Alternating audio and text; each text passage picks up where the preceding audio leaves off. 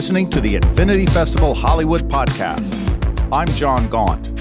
The Infinity Festival Hollywood Podcast features top creators and technologists as they explore how to push storytelling to the next level.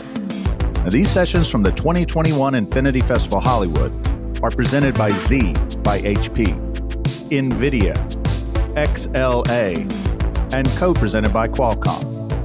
The next edition of the Infinity Festival Hollywood will take place November 2nd through November 5th, 2022 in Hollywood's Final District. Visit www.infinityfestival.com to learn more about this year's event. This episode from the 2021 festival unpacks the technology issues surrounding how the Metaverse gets made. Rick Hack from Intel interviews Jenna Seiden of Zambezi Partners, Hanno Bassi of Microsoft, and Mark Whitten of Unity. These leaders pinpoint where we are today and how the technology industry is prepping to build the metaverse of tomorrow.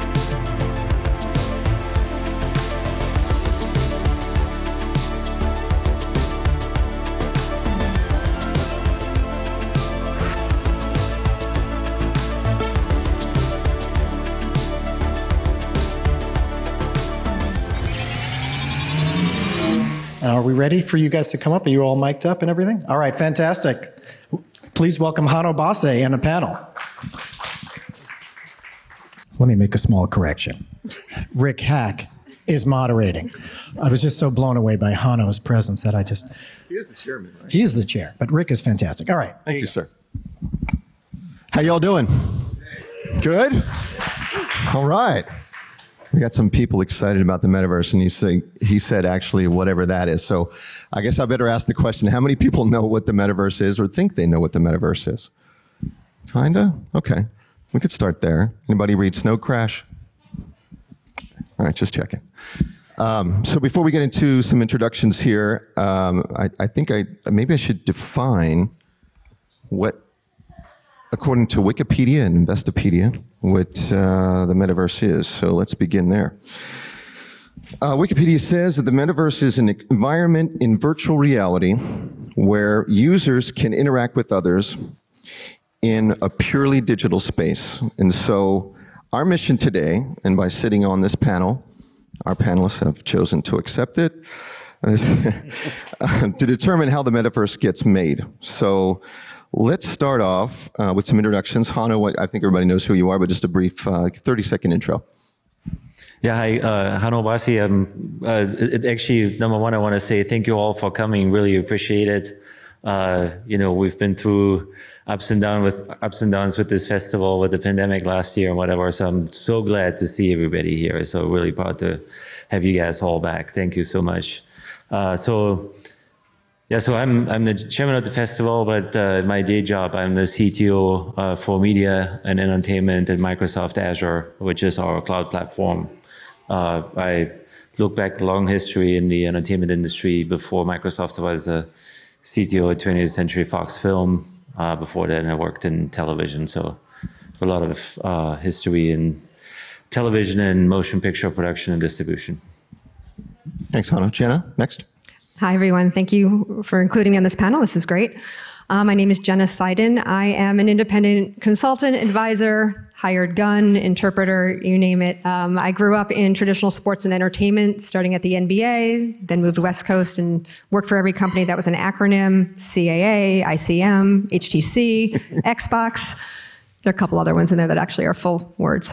I have been consulting for the last 3 years. I work with some independent interactive studios, Beat Games, Baobab Studios, Felix and Paul. And through an acquisition of Beat Games, I'm now a consultant for Meta, formerly known as Facebook. And so I usually go in as Any reaction there? Thought I heard something. I'm wearing my independent hat today, not speaking on behalf of Meta. And so I go and I mostly do business development and partnerships, and I do a little bit of a lot of stuff. So it's nice to sit among friends and give you the perspective sort of from the creator standpoint, from a business perspective, and other things today. So thanks for having me. Thanks. Mark? Hi, I'm Mark Whitten. By the way, I ordered a Metaverse spice latte at Starbucks this morning, so I think the Wikipedia article is probably going to have to get updated. A bunch more companies are actually. Is that with oat milk? Sorry? Did it come with oat milk? Oh yes, Okay. for sure. It was great. Yeah, but it was a virtual oat milk. So. Got it. Crypto version. I lead Create at Unity. So my role sort of spans all the tools that and the folks that help creators around the world, whether that's in gaming, where Unity is most known for, but also increasingly in non-gaming space, both media and entertainment, but also in a lot of ways that people are using 3D and real-time technology to invent for commerce or architecture or simulation, and a bunch of ways that I think are going to be important for how the broad world will imagine the metaverse. Thanks, Mark. You're pretty modest too. You were a founding member of Xbox at the Xbox project and a primary architect of Xbox Live. So I want to add that too. By the way, we read Snow Crash for Xbox Live. I think we thought we were creating the meta. We had a much smaller ambition, but we did read Snow Crash when we made Xbox Live. So. Thank you. So I want to give some statistics here just to kick it off. If everybody was aware of how big the metaverse was last year.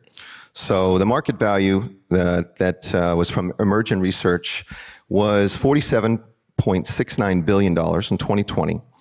And now, this research just came out on Monday, compounded annual growth through 2028, they're anticipating $828.95 billion. So pretty interesting industry, and glad that you all can join us today for this conversation. I'm also going to begin with an analyst at Artillery Intelligence that says a fully realized metaverse, like one that you might have seen, and portrayed on Ready Player One, is about 30 years away. So I want to ask the panelists, and I'll start with you, Hano, where are we today, and how are we prepping to build the metaverse of tomorrow? Yeah, kind of agree with that statement. It is maybe not 30 years away, but it's still a couple of decades away for sure, I think. And there's two, I think, main things that need to happen for this to really take off. One is, you mentioned Ready Player One already. That gives you a little bit of a sense of, what that metaverse actually is supposed to be. It's a place you go to school, you make friends or hang out with your friends there, you work there, you shop there, you get entertained, you travel, and so on and so forth, all in there. And so number one is you really need a lot more content than we have today. And I think, how do you create the content for this metaverse? How do you make it rich? How do you make it interesting? How do you make it not repetitive? How do you really make it, as interesting as the real world? I think is going to be a key issue. And then even the bigger issue to me actually is, how do we actually get there, right? I really hope, and no offense here, I really hope it's not a single company that creates the metaverse, right?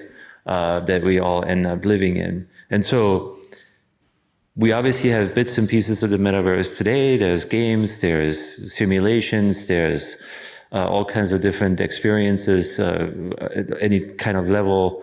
I mean, Mark, in your panel earlier, you talked a little bit about like very simple incarnations of the metaverse. So the thing is, that's the second point, is how do you take all these different things that already exist today and really integrate them into a seamless, easily to navigate, experience where you can really go from to this particular world, this particular place. Let's say a school was built by the Los Angeles Unified School District, and you leave that and you go to a restaurant or to a movie theater. How do you integrate these things together? Because the movie theater obviously is going to be created by somebody else. So yeah, how do you transition, right, from world to world? And really make it seamless, and commerce, identity management, all that sort of thing is going to be super critical. Yeah, Jenna, do you want to comment on that as well?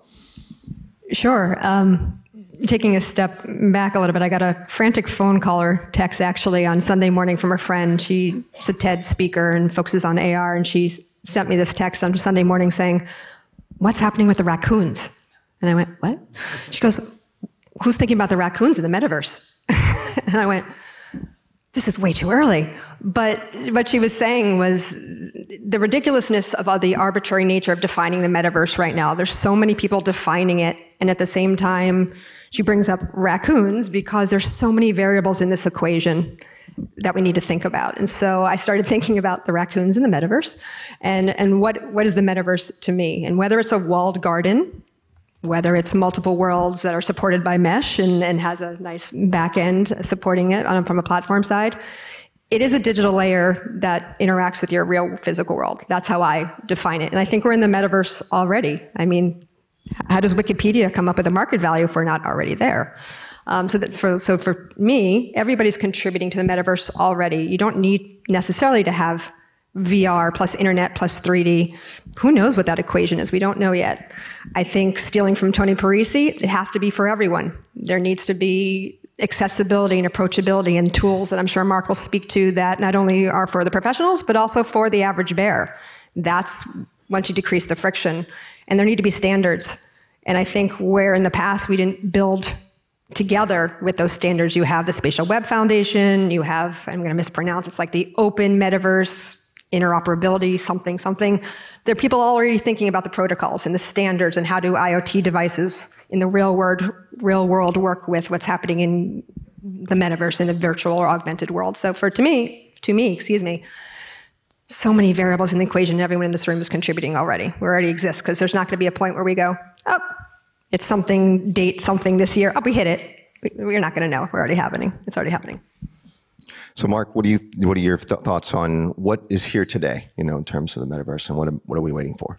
Yeah, I agree. I think this idea of how do you drive the standards to allow interoperability to happen, because what is here today is the early little flowers blooming. And to me, the best way that you get to the metaverse is to let the most creators create, because each one of them will inspire the others. The most beautiful flywheel is creators seeing what other creators are able to do and building upon those ideas, which happens best when there are open interoperable standards, when there are lots of ways for people to deliver.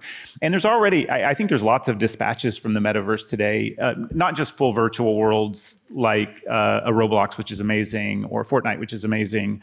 But one of the things at Unity is you can take a HoloLens, and if you're in construction, you can walk your construction site and see in the future, because you can see any version of that construction site from the real world where it's not built to where the HVAC is going to be sort of visualized in front of you to the completed structure. And because you're living virtually in the virtual world as well as the physical world, you can notice that the HVAC has not been laid out right relative to what the plan said and fix it before anyone ever brought actual construction material on. That's construction. People think that this is technologists that are out there, but there are construction people every day living in little bitty snippets of the metaverse that we're all going to learn from, that are going to help us get where we need to be.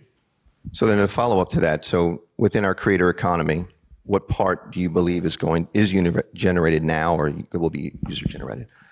Oh, sorry, is user generated? User generated, yeah. Yeah, I believe, I don't know what the definition of user is versus creator, because I think that that's one of the most analog terms that will just shift. I believe that today, people obviously, they play a game, but then they modify the game, or all the way up to, something like Minecraft or Roblox, they can build little mini sort of creations inside of that game. And those things will obviously continue. But I also believe that as we move towards the future of the metaverse, everybody that sells something is going to be a creator. Everybody that sort of wants to help someone find their store is going to be one. Every architect is going to be a creator. Every person trying to sell their house is going to be a creator, because they're all going to be using 3D and virtual tools to develop sort of that experience for how people come in. And they're not going to know. They're not going to they may not even think of themselves using that word creator. They're just going to be trying to get something done that matters to them. And Jenna, I think this question is suitable for you, absolutely, from the creator economy. What do you feel is user generated in this world? Everybody needs to be thinking and planning for the professionals and the creator. When you ask somebody, are you a gamer? Most people will say, not a gamer, but they play solitaire on their phone. So there are different degrees of creator, different degrees of gamers. So when I was brought on to consult for Meta, it's so weird saying that.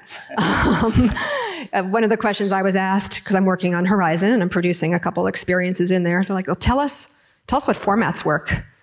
And I said, I can't tell you what formats work. You have to give the tools to the creators and let them hack it and tell you what it is. I used to work at Maker Studios, which was one of the biggest multi-channel networks. I handled distribution for 50,000 YouTubers.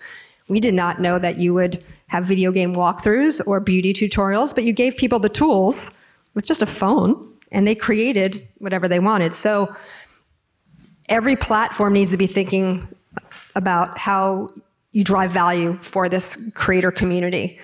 Some people want awareness and want to be seen. Some people want to make money. And some people just want to go in and have the experience they want to have at that time. So everyone needs to have that as one of the top priorities in their roadmap. Whether it's UGC, user creator, that has to be one of the top features so that it is accessible to everyone and no one's intimidated or friction-wise. Because right now, Metaverse, sort of a negative.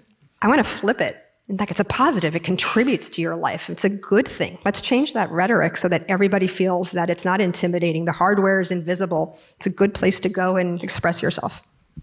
So I'm going to ask, since you opened up the Pandora's box about Facebook and Meta, I'm going to say, in addition, what's your contribution or how has your role changed in the communication and everything that's happened in the past week or so for you?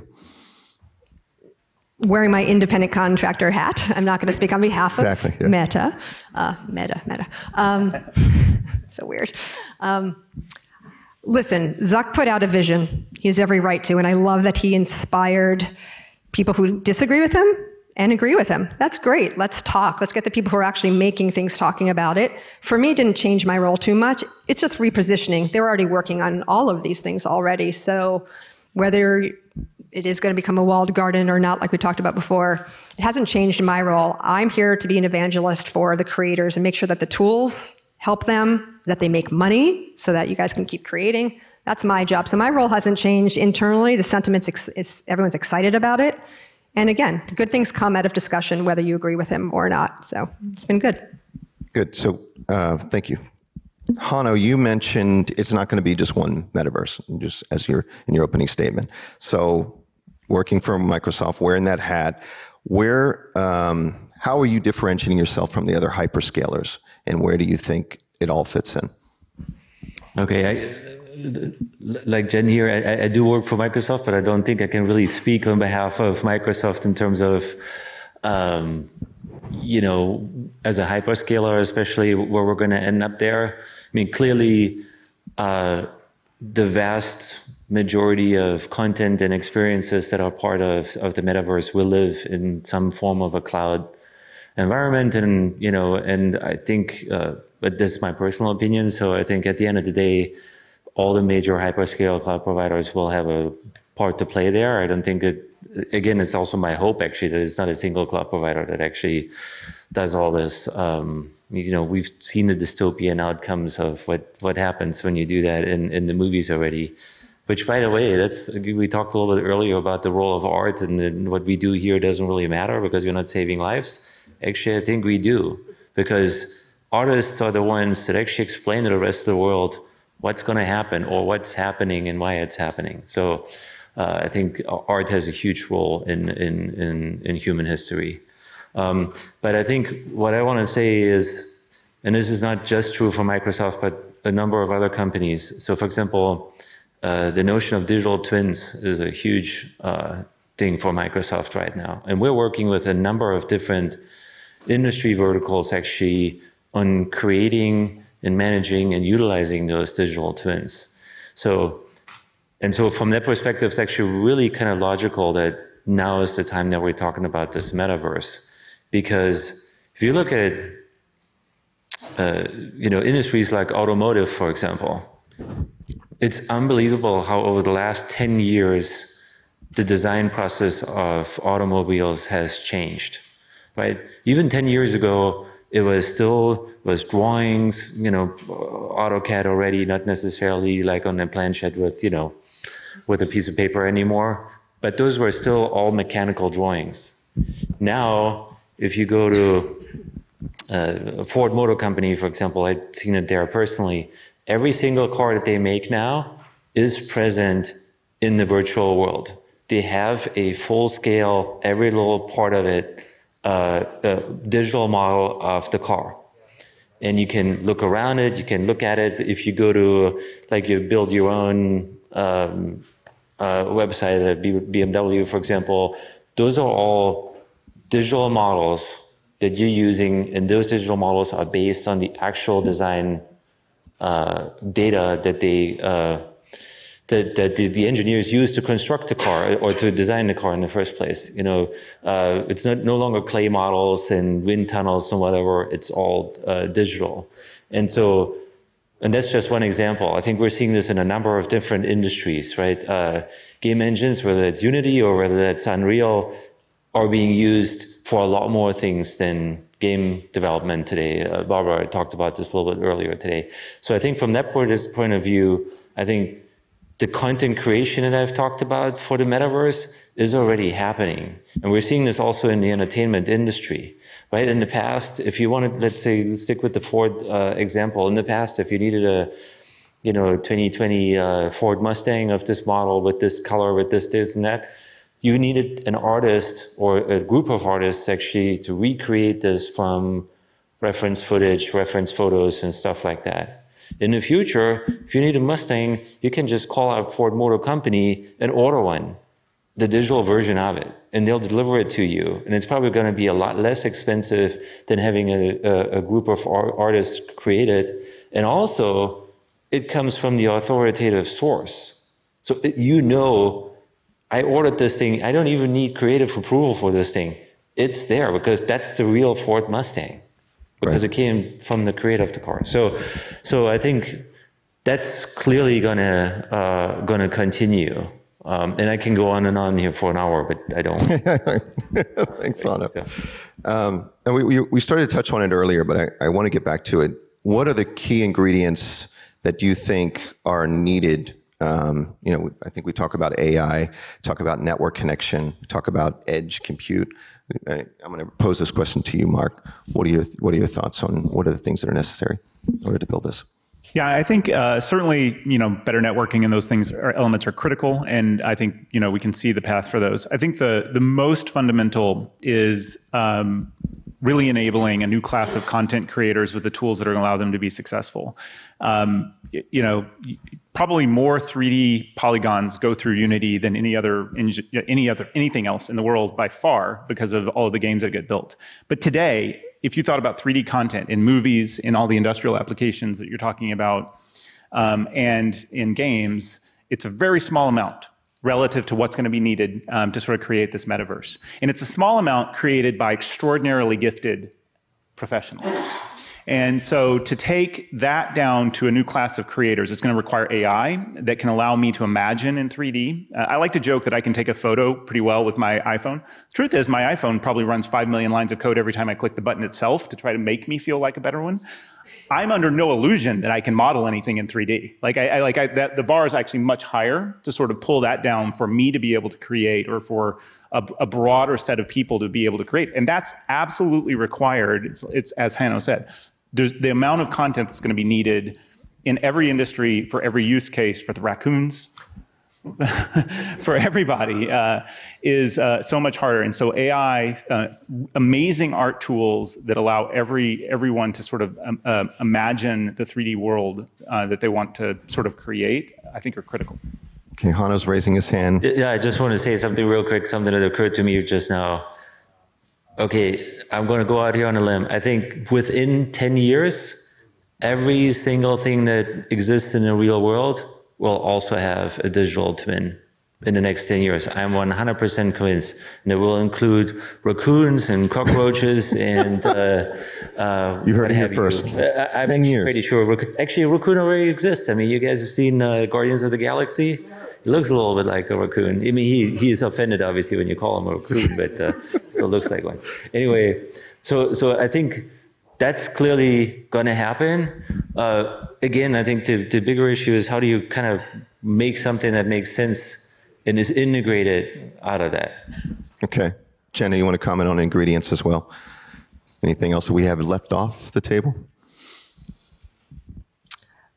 Just to give an example, so Zambezi Partners is when I'm not shooting zombies by day or slashing music blocks, I have a company called Zambezi Partners, and we use data and IoT devices. We've created a platform with our strategic partners, Microsoft. We're actually the first to commercialize the open source code out of the IoT division. It's called Project 15. We're the first conservation partners. And so to me, we have to think about the metaverse being a data platform and how we're going to harness all that data and how we're going to use it for good, how we're going to use it for evil. And so I think thinking about how all that data and government policy and all how that works is an ingredient we need to focus on, and we need to think about.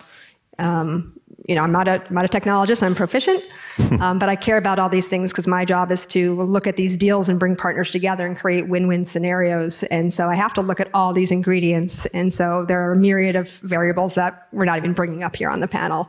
But creator tools, data, digital twins, platforms, there are just so many things, and we don't know yet. Well, you bring up something that I was going to ask as well, is that in regards to concerns over safety and security, especially, the work that you've been doing. So I'll ask a follow-on.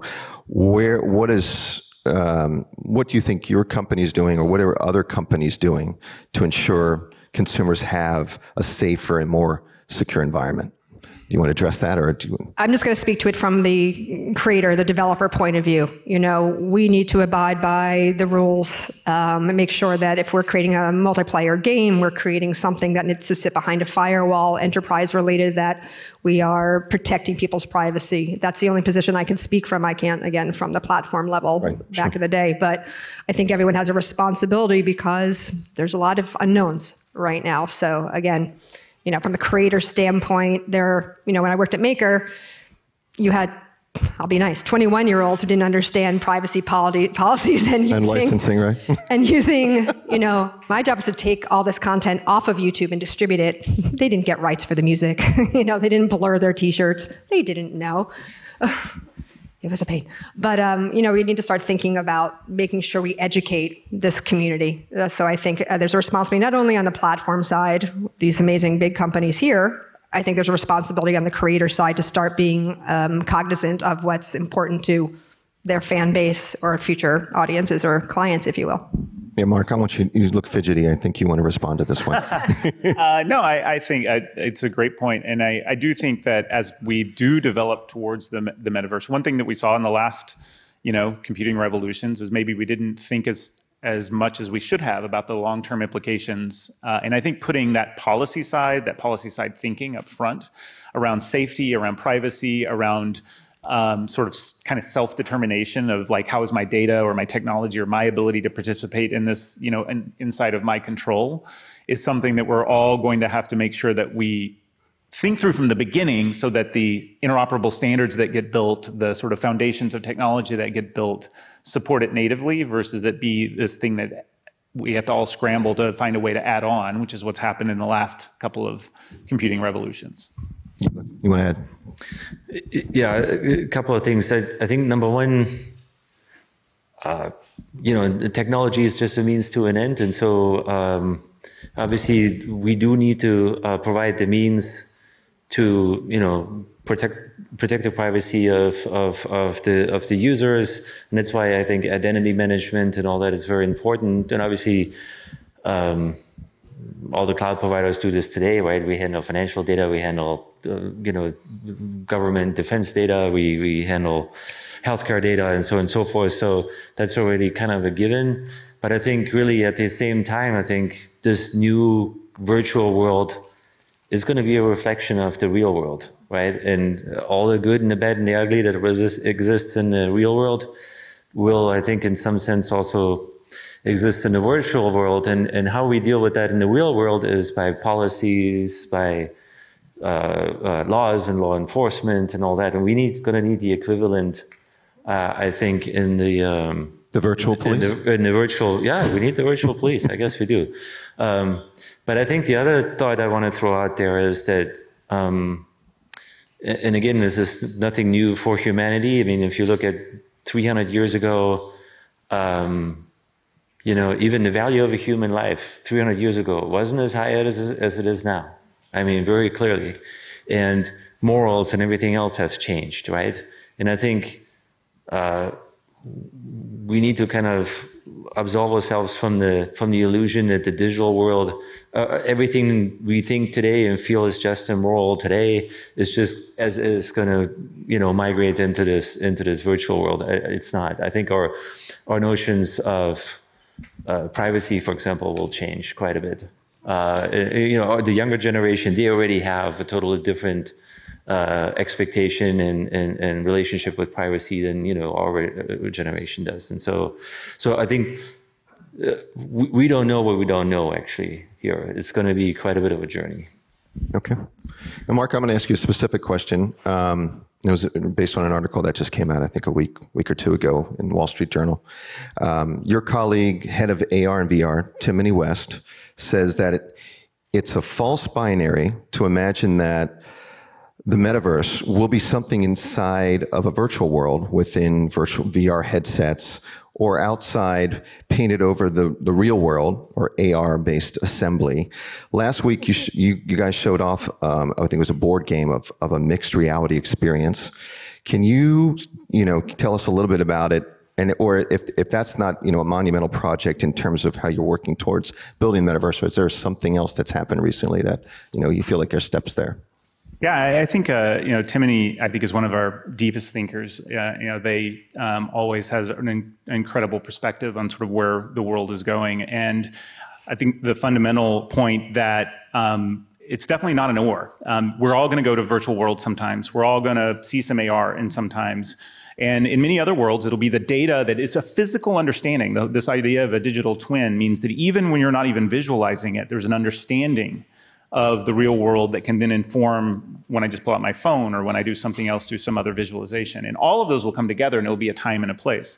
The thing that you're mentioning is this idea that we have around, it's called Slice's Table, which we did along with the Meta announcement. It was one of the things that we talked about. And it was really with allowing users to be able to look at any particular space, a table, and turn it into a board game, including with other people that aren't there. And so you could be there and play it, whether you had the goggles on or not. You could have the goggles on and be in other places, and therefore play a game of checkers or chess or those sorts of things. And there are simple examples, the simple sort of crayons, as you will, of sort of how you might imagine the whole world becoming a interesting space for us to imagine what we want to have happen on at any moment in time. Maybe in AR, maybe in VR, may just be sort of a better understanding of the world. Okay, great. I was going to get to a next question here. So I want to ask you a follow-on on that, Mark. Wall Street was saying that Metaverse is going to be the biggest. You were actually telling Wall Street that the Metaverse is going to be the biggest revolution in computing platforms, bigger than mobile, bigger than the web revolution. And can you tell us why you made that comment? Yeah, I firmly believe that this word, the metaverse, whatever it means, it really is this idea that there are better tools that better link the digital world and the physical world. I'm a complete believer in Hanno's perspective that there's going to be a digital twin of the world, of cities, of everything in your house, of everything that you might come across. And what that's going to mean is that the set of tools that people then use to create apps or sites or whatever they will be in this sort of metaverse are just going to be richer than ever before, because they're going to be able to be informed of what's happening with you and where you are in the real world and be able to sort of move between those in a way that just putting it, like the idea of, I had a website for my corner bakery. Everybody in the future is going to have a full 3D sort of realized virtual experience, including the directions on the road that sort of get me there that they built, because it'll be the way that they drive people to sort of know what the sort of special of the day from the bakery is. And so that set of tools will provide more options, more opportunity for more people than even the last two, the big web revolution and the big mobile revolution that we've just been going through. All right. Jenna, do you agree with those comments? I don't disagree with it. Absolutely. I mean, there's just so many opportunities that this wave brings to people. There are going to be creators, but then there are going to be service providers. One of my clients that I run business development for, full disclosure, RV immersive games. They are Emmy-winning narrative designers. They make profitable, simple games. But like any company, they are reacting to the marketplace, and they are not about years of experience, but depth of experience. And they're providing services to those who can't create, but can help them expedite building worlds and prototyping and all these things. So I think, again, that it is going to be a big industry, because for creators, there's going to be a partner in crime that will help them get there. So I just think that there's nothing that can't be done. We have exponential technologies that allow an individual to create something, allow studios to create something, and then large, multi-global, ginormous companies to do stuff. So that's why I'm excited. I think there's room for everyone right now. And what I'd like to see is just that, with all the rhetoric going on, let's give voice to those creators, big and small. Let's give voice to those who've actually done something, touched something. Yes, it's nice to prognosticate and hypothesize and all that stuff, but let's listen to the small voices, because I think they have just as much value in this economy than the big companies, and I think they can contribute together. That's what I'm excited about. That's a great lead in. So I'm going to ask one more question to the panelists, and I was going to open it up for questions here for like the last 9 minutes or so. But to your point, Jenna, like what, outside of the major corporations that we think are the usual suspects, who could be an outlier? Who could be a company that you think could impact this in a really big way? Have you thought about that? Or you want to go Hano first? Sure. All the usual suspects will try, I'm pretty sure, but I don't think a single, I hope actually, again, that a single company won't succeed. Because there's so many different pieces of this that you actually need for this to really work. It's a societal thing, right? The society puts something together. And I think at the end of the day, in that sense, by the way, so these digital twins that we keep talking about, there's not going to be one or two single entities that are going to create all these digital twins, right? The corner bakery, yes, they will create their own digital twins of whatever croissants and pastry they make. And that finds its way into the metaverse somewhere, and then somebody else maybe be able to copy that and use it on their own or whatever, which is also going to be interesting. And then so things like NFTs, I think, will play a huge role there, because you will need to be able to still, put proof of ownership against a digital thing of some sort. And so that's all going to be really interesting. And from that perspective, so like I said, everybody and everything, every entity is going to become creators of content. So I think at some point we're not really going to talk about content creators anymore. It's just this digital stuff all exists in anybody with a phone or with at some point you'll be able to just scan this water bottle and there's going to be a fully modeled, textured, lightable, shadable representation of that in the virtual world, and anybody will be able to do that. Those tools kind of exist today, but with a little bit more advancement in artificial intelligence and that sort of thing, I think that's less than 5 years away. Okay. Yeah, sure. The other part that to me that I'm really excited about, one of the things that to me has been inspiring. It's before my time at Unity, but has been inspiring at Unity is, before Unity, before the mobile revolution, if you said, hey, where are games made? People would have said, oh, it's in Tokyo, or it's in some places it's in these big studios in the, on the West Coast of the United States or something like that. Now if I told you that the biggest game in the world had just been launched by some kids out of a flat in the Philippines, well, first off, that happened. It's Axie Infinity is a good example of a game, on the cutting edge of NFTs and this future thing, sort of done in an incredibly distributed way. So that was this past wave. If you then push forward 10 years, we talked about 30 years, 20 years, something like that to build a metaverse, and just look at the world growth. Most population growth is going to happen in Africa. And we have to make sure that we're building this not just for, hey, what's it going to be like in LA and Seattle and San Francisco? And when I was at Microsoft, we always used to talk about building tech for the 425 area code, because that's not actually, I think a lot of what this is going to be, because part of what the metaverse can do is it can bring more plenty because it doesn't require physical things, if we can get the tools and technology to people. I think we're going to be surprised that there's going to be players that deliver extraordinary value or extraordinary sort of a movement forward that come from places where we're not thinking about today. That's interesting you say that, because looking at the research, it says that North America is probably going to be the highest in terms of the economy. But to your point, it's the surprises that create the creators and surprises that could. And 30 years is a long time, even on the economy side. So we've got about 7 minutes left, and I thought I'd open the floor up because I think this is a really engaging topic, and it sounds like we've got some hands out there. So I'm going to go to. Do we have somebody? Laura, you want to go to Rob right here, Mr. Kane? I just want to concur with Hannah, what you said. You're concerned about the metaverse control and power concentrating too much into individual companies' hands. I think that's been one of the hazards of companies like Facebook and Amazon and others. I wonder if any of you foresee sort of the opposite taking place, where ownership and power is really distributed very broadly to companies, yes, but also to individuals participating by buying in with, say, a coin or some form of blockchain ownership that would give them much greater power than they do now. Connor? Yeah.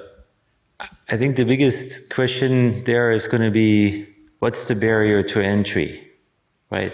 And I think this, I think, going to be permeating the rest of the festival here is with things like cloud technology and, everybody having a phone and so on and so forth. I think we're going to see actually quite a bit of democratization in any kind of technology access. I mean, 5G technology will clearly provide that as well, right? Where you're always on a ubiquitous internet access, just going to be a given. It's not going to be expensive. It's going to be accessible to everybody. And the same is true for compute power in the future. And I think then also things like NFTs and cryptocurrencies, what have you, there's also an opportunity to, again, lower the barrier to entry for anybody who wants to participate here. And that kind of gives me a little bit of hope that, central entities will have a really hard time really controlling it. If you look at the internet, right, that's probably the best example here. Even Facebook and Google and, maybe Microsoft at some point, obviously, and Amazon are all trying to kind of own the internet, but nobody does. And that actually gives me a lot of hope. I just look at it from the other side as well. Switching costs. People are going to invest their time learning a technology, buying real estate in a world.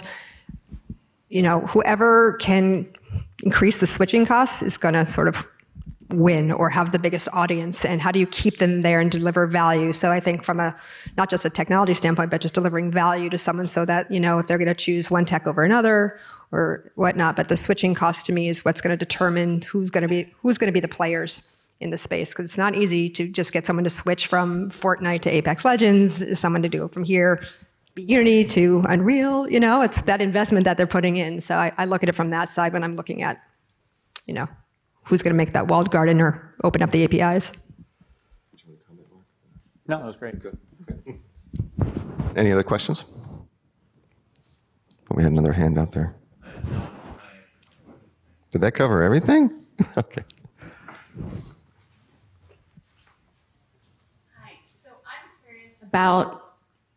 Thank you.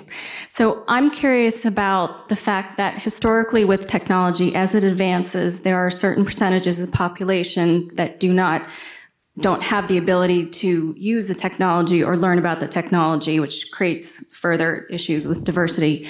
And so I'm curious, in this state, do any of you have any concerns that as this metaverse grows and expands, that we're going to be creating a further gap between that and not kind of bringing up the rest of the population? Yeah, I'll start. I think it has to remain front and center. It's a huge concern because I do think that what we talk about a lot at Unity is this idea of democratizing the tools. I'll tell you the truth that we've made the tools quite accessible at some level, but they're not really that accessible when you take it to the extent that you're talking about. I do think that there are more and more, the advent of phones, as an example, created a level of accessibility that didn't exist before. I'm going back to my example in Africa, there's a group of filmmakers, the Critics of Rule. I don't know if any of you follow them on Facebook, you should. They're amazing. They're 17 years old. They shoot on a $20 budget using their phones, and they do, amazing amazing experiences where they do all of their own effects and all of this kind of stuff because they have access to a tool that they never could have had access to before because of the phone and camera and good photography, but also the barrier to entry. There's not like you didn't have to know a lot on how to start figuring out how to shoot. And I think we have to be inspired by those type of people and sort of how do we raise up their voices, not just the largest studios or the largest industries. There's definitely some geographic bias on that side. I just got back from Africa. My company's named Zambezi after the river in Africa. I advise some AI centers for excellence in Nairobi. It's amazing what is available, and so we need to think about those emerging markets from that standpoint. From a gender standpoint, we're seeing waves of investment. Right, Activision just invested in Women in Games International. We're seeing a lot of it, and yeah, it might be a tick in a box, which sucks, but take it, run with it, yell. So I do think that people are much more aware of not, ignoring territories and genders and things of that nature. So I'm encouraged by it.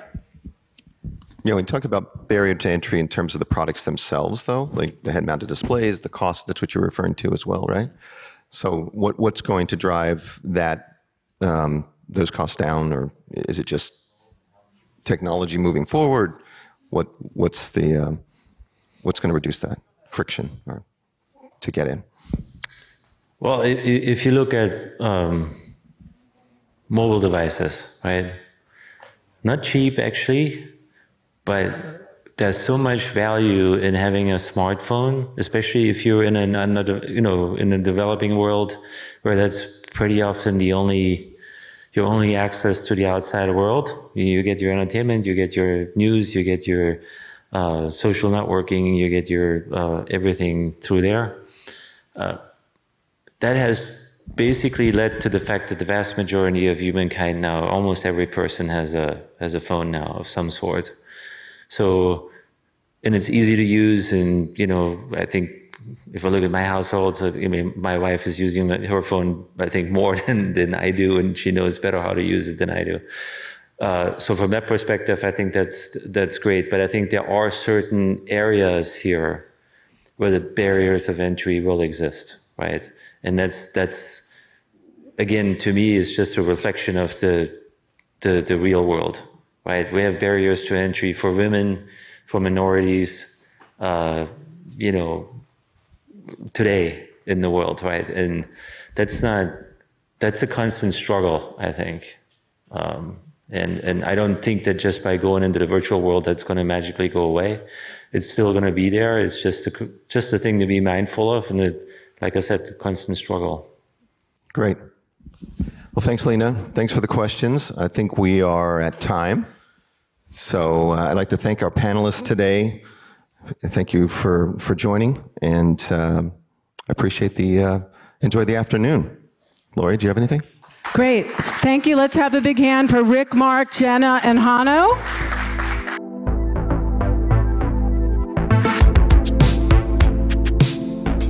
This has been the Infinity Festival Hollywood podcast, a production of the Infinity Festival Hollywood and the Augmented City. You can find us on all major podcasting platforms and our website, infinityfestival.com. That's one word, infinityfestival.com. And there you'll find a full schedule, speakers, and map of this year's festival.